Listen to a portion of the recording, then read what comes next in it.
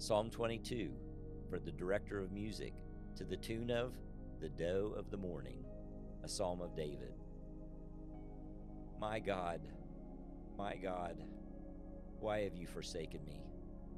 Why are you so far from saving me, so far from my cries of anguish? My God, I cry out by day, but you do not answer, by night, but I find no rest. Yet you are enthroned as the Holy One. You are the one Israel praises. In you our ancestors put their trust. They trusted and you delivered them. To you they cried out and were saved. In you they trusted and were not put to shame.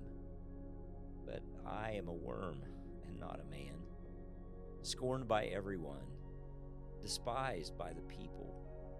All who see me mock me. They hurl insults, shaking their heads. He trusts in the Lord, they say. Let the Lord rescue him.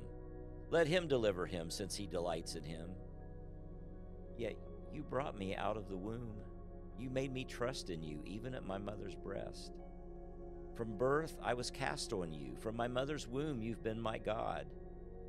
Do not be far from me, for trouble is near and there's no one to help. Many bulls surround me, strong bulls of Bashan encircle me. Roaring lions that tear their prey open their mouths wide against me. I am poured out like water, and all my bones are out of joint. My heart is turned to wax, it is melted within me. My mouth is dried up like a potsherd, and my tongue sticks to the roof of my mouth. You lay me in the dust of death.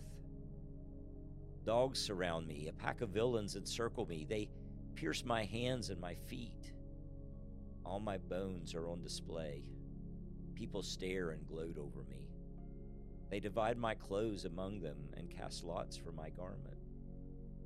But you, Lord, do not be far from me. You are my strength. Come quickly to help me. Deliver me from the sword, my precious life from the power of the dogs. Rescue me from the mouth of the lions. Save me from the horns of the wild oxen. I will declare your name to my people. In the assembly I will praise you. You who fear the Lord, praise him. All you descendants of Jacob, honor him. Revere him, all you descendants of Israel.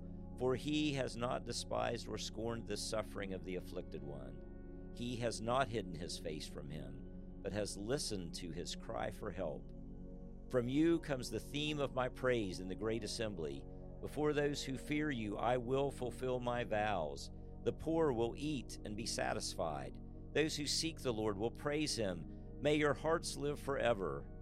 All the ends of the earth will remember and turn to the Lord, and all the families of the nations will bow down before him. For dominion belongs to the Lord, and he rules over the nations. All the rich of the earth will feast and worship. All who go down to the dust will kneel before him. Those who cannot keep themselves alive, posterity will serve him. Future generations will be told about the Lord. They will proclaim his righteousness, declaring to a people yet unborn, he has done it.